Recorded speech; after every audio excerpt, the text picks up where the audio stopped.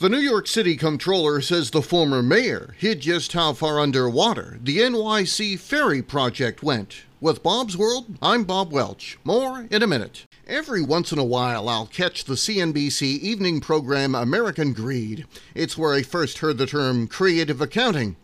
And the New York Daily News reports that creative accounting, or dubious bookkeeping in their words, is what New York City Comptroller Brad Lander is accusing the city of doing under the former mayor Bill de Blasio with regards to the NYC Ferry service.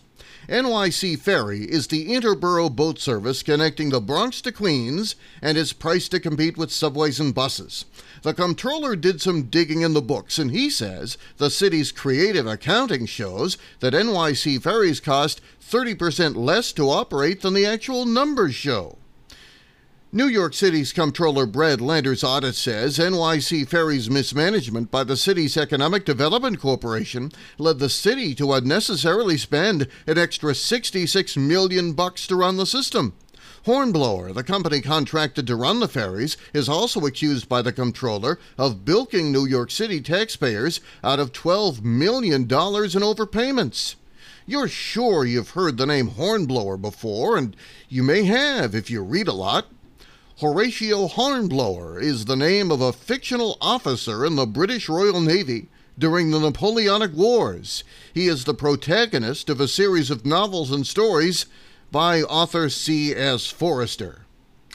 Moving on.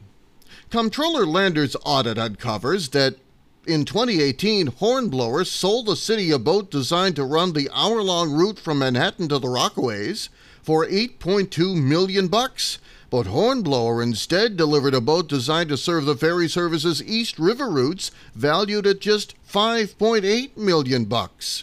The audit says the Economic Development Corporation running NYC Ferries never asked Hornblower to repay the difference. The Economic Development Corporation also never asked to be repaid for nearly $10 million in other inflated charges. They include charges for shuttle bus services Hornblower did not run as contracted. Comptroller Lander said in a press conference that Hornblower failed to document or failed to provide what was contracted for, Lander's words. Economic development officials under New York's current mayor, Adams, say they also won't look to recoup the money from Hornblower, but that they were putting the contract to run NYC Ferry out for bid.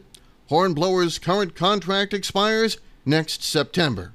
As for Hornblower, their executive Timothy O'Brien claims the company didn't violate its contract with the City of New York. And this story just keeps getting deeper. The Daily News reports the ferry system was a pet project of former New York City Mayor Bill de Blasio, and in 2015 he undertook a years-long effort to expand the East River Ferry network launched by former Mayor Michael Bloomberg, with new routes to South Brooklyn, Western Queens, the Bronx, the Rockaways, and Staten Island. But the comptroller Lander's audit of NYC Ferries uncovered that starting in 2018, the Economic Development Corporation no longer counted $180.9 million in capital costs, like those to purchase dozens of boats and other equipment, as part of the cost to run the service. The audit also found Economic Development also failed to disclose $43 million in operating expenses for items, including marketing and personnel. Here's a twist. Economic Development officials reported the true numbers to the Federal Transit Administration, but used the deflated numbers to claim to local officials that the city spent $6.60 per rider to run the system, when the true per-rider subsidy was $12.88. The high ferry subsidy came in part because of de Blasio's insistence the system charged riders a flat fare of $2.75, the same as the swipe of a Metro card. Subway rides are subsidized too, but not nearly at the level of ferry rides. On top of the $2.75 base fare, tax and toll payers provided $1.05 in 2019 to subsidize each subway rider, a report by the Citizens Budget Commission found. The ferry system carried 11,688 riders per weekday during the first months of 2022, while subway turnstiles clocked in more than 3 million riders per weekday.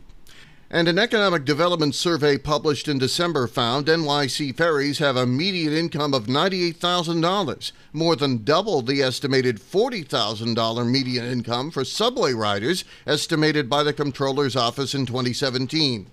Landers says the city should consider dynamic pricing for ferries, meaning riders would pay different fares based on the day or distance they travel. A similar fare structure is in place on the NY Waterway service across the Hudson River. Comptroller Landers says he feels more comfortable subsidizing the transit of a daily commuter from the Rockaways than he does subsidizing the same level a tourist or somebody who's going out to the beach on the weekend. Bob's World for this Thursday, July 7, 2022. I'm Bob Welch. Make it a great day.